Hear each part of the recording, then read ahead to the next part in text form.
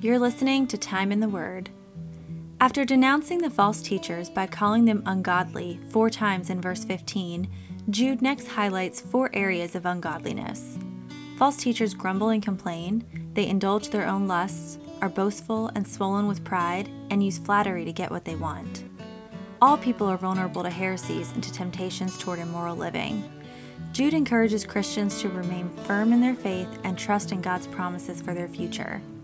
This encouraging word is needed because we are living during a time of increasing disloyalty to the faith. Today, we are just as vulnerable to doctrinal error as those to whom Jude wrote.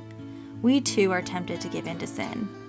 Although there are many false teachers and much false teaching around us, we don't need to be afraid or give up in discouragement. God will keep us from stumbling, and soon He will bring us into His presence and give us everlasting joy. Dr. Gonzalez will lead us now into a study of verses 16 through 19. Let us listen as he continues his current study in Jude.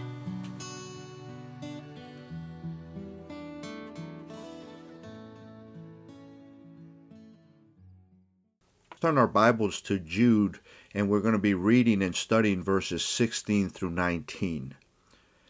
These people are discontented grumblers, living according to their desires. Their mouths utter arrogant words, flattering people for their own advantage. But you, dear friends, remember what was predicted by the apostles of our Lord Jesus Christ. They told you, in the end time there will be scoffers living according to their own ungodly desires. These people create divisions and are worldly, not having the Spirit. We know the Lord will add His blessing to the reading of His precious word. So having clearly set forth every description of the apostate, Jude now begins to warn of the serious danger related to apostasy. Apostasy and false teaching is a dangerous business, and we must recognize it for what it really is. If we fail to recognize and separate from apostasy, not only do we bid them Godspeed, but we will ourselves likely be contaminated by it. So notice what he says in verse 16. These are grumblers, complainers, walking according to their own lusts. So after denouncing the false teachers by calling them ungodly 4 times in the previous verse, verse 15, Jude next explained 4 areas of ungodliness. First, as grumblers and complainers. Grumbling and complaining are sure signs of rebellion. And I'm talking about consistent grumbling and complaining. The apostate, the false teachers, want their own way and nothing else will do. A grumbler is one who complains sullenly. A complainer is one who finds fault. D. Edmond Hiebert said, and I quote, "He who is out of touch with God is prone to grumble about anything," close quote. So this kind of behavior identifies the rebellious and the apostate for what they really are. This, of course, is unacceptable behavior for the Christian. Paul wrote in Philippians 2:14, "Do all things without complaining and disputing." We can and we should learn a valuable lesson about grumbling from the Israelites in the wilderness. In 1 Corinthians 10, verses 9 and 10, Paul wrote, "Nor let us tempt Christ, as some of them also tempted, and were destroyed by serpents, nor complain, as some of them also complained, and were destroyed by the destroyer." Grumbling and complaining will not bring God's blessing, is the point here. It will, however, bring His judgment or His discipline. There's no place in the Christian life for grumbling and complaining. Jesus Christ did all things without complaining or disputing. When Jesus left the throne of God and stooped to the form of a servant, He did not complain. He came set upon doing God's will, and He saw it through.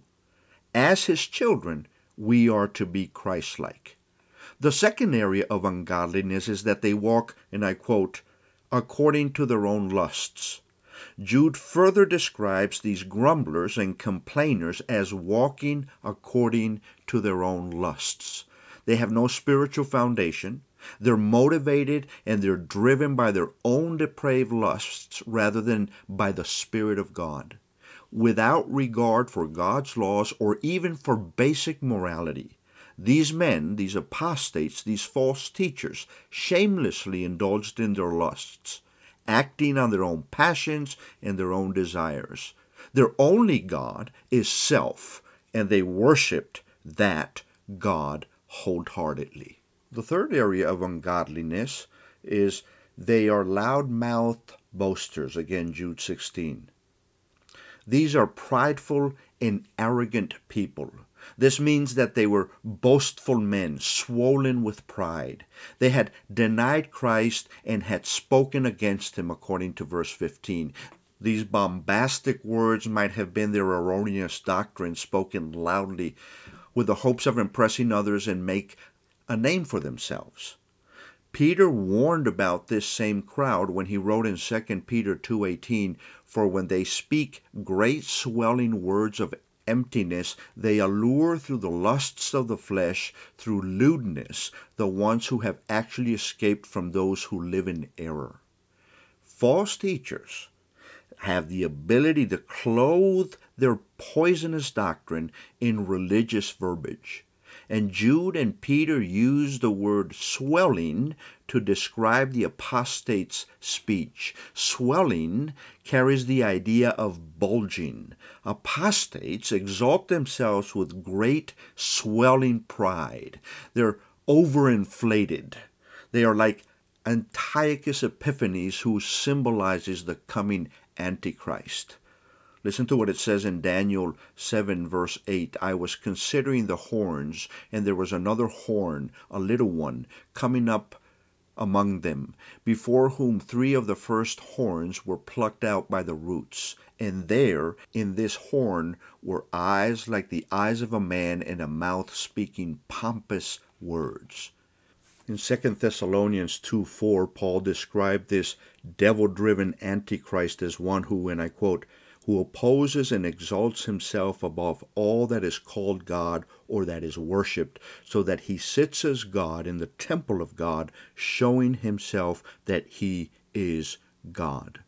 Apostates are of their father the devil, John 8:44. There is no shortage of this bunch today. They are everywhere. The fourth area of ungodliness, Jude further describes apostates as flattering people to gain advantage. Jude 16. Not only do they boast about themselves, but they use flattery to manipulate others. They go around flattering people for the purpose of gaining an advantage over them. Flattery is phony, and the false teachers used it as a cover-up for their real intentions. Instead of loving people, they used them. Using flattery is necessary to get what they wanted. Solomon said in Proverbs 29:5, "To flatter friends is to lay a trap for their feet." Such people are void of character, and they're demonically dangerous. 2 Peter 2:3 says, "By covetousness they will exploit you with deceptive words." That term, deceptive words, means artificial. Apostates, false teachers, deceive their disciples, their followers, with beautifully formed words that sound sweet and pleasant, but are damning and destructive. Their eloquence and flattery comes from a snare used to trap those who follow them. False teachers are masters at the art of flattery, thereby gaining a following for themselves and quite often a comfortable income as well.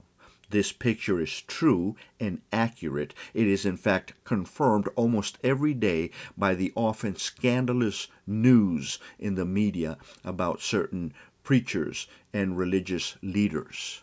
Individuals are vulnerable to heresies and to temptation toward immoral living. And Jude encourages us as believers to remain firm in our faith and to trust in God's promises for our future. Now, this was vital because we're living in the last days, certainly much closer to the end than were the original readers of this letter. We are just as vulnerable to doctrinal error today as the original audience was. We too are tempted to give in to sin. Although there's much false teaching around us, we don't need to be afraid or give up in despair or discouragement. God can keep us from falling, and He guarantees that if we remain faithful, He will bring us into His presence one day and give us that everlasting joy. Jude now turns away from the apostates to the believer's role in the midst of these hireling shepherds. First, he reminds them that they have been forewarned as to the oncoming peril. Then he encourages them to maintain themselves in a strong spiritual condition. And finally, he counsels them to use discernment in ministering to those who have been victimized by the apostates. Jude says in verses 17 and 18, "But you, beloved, remember the words which were spoken before by the apostles of the Lord Jesus Christ, how they told you that there would be mockers in the last time who would walk according to their ungodly lusts." A mocker is one that mocks, a scorner, a derider.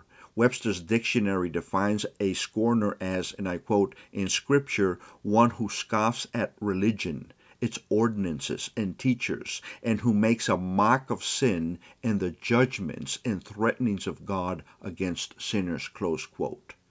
A scoffer, therefore, is one who mocks and ridicules that which is right and true. He scorns and argues against authority.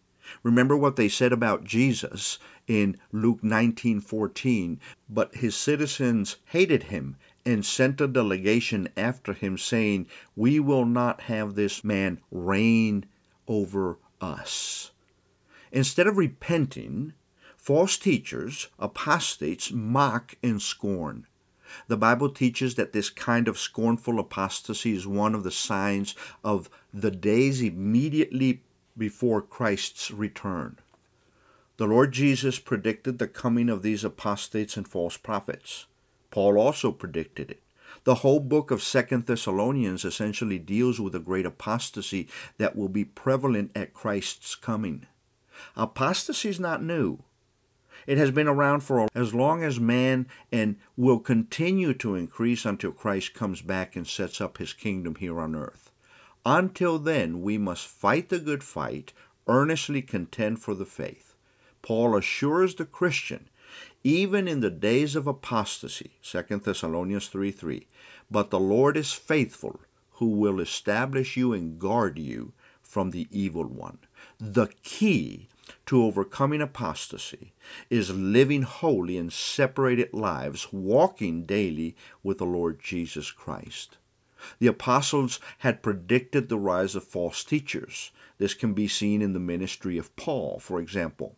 In Acts chapter 20, verses 29 and 30, listen to what he said. "For I know this, that after my departure savage wolves will come in among you, not sparing the flock. Also from among yourselves men will rise up, speaking perverse things, to draw away the disciples after themselves." In 2 Timothy 3:1-9, Paul writes, "But know this, that in the last days perilous times will come. For men will be lovers of themselves, lovers of money, boastful, proud, blasphemous, disobedient to parents, unthankful, unholy, unloving, unforgiving, slanderers, without self-control, brutal, despisers of good, traitors, headstrong, haughty, lovers of pleasure rather than lovers of God, having a form of godliness but denying its power. And from such people turn away, for of this sort are those who creep into households and make captives of gullible women, loaded down with sins, led away by various lusts, always learning and never able to come to the knowledge of the truth. Now as Jannes and Jambres resisted Moses, so do these also resist the truth, men of corrupt minds, disapproved concerning the faith. But they will progress no further, for their folly will be manifested to all, as theirs also was. We also see that to be true in the ministry of Peter. For example, in 2 Peter chapter 3, verses 1-4, Peter wrote, "Beloved, I now write to you this second epistle, in both of which I stir up your pure minds by way of reminder, that you may be mindful of those words which were spoken before by the holy prophets, and of the commandment of us, the apostles of the Lord Jesus and Savior. Knowing this first, that scoffers will come in the last days, walking according to their own lusts, and saying, Where is the promise of his coming? For since the fathers fell asleep, all things continue as they were from the beginning of creation. We also see it to be true in the ministry of John. In 1 John chapter 2, verses 18 and 19, John wrote, Little children, it is the last hour.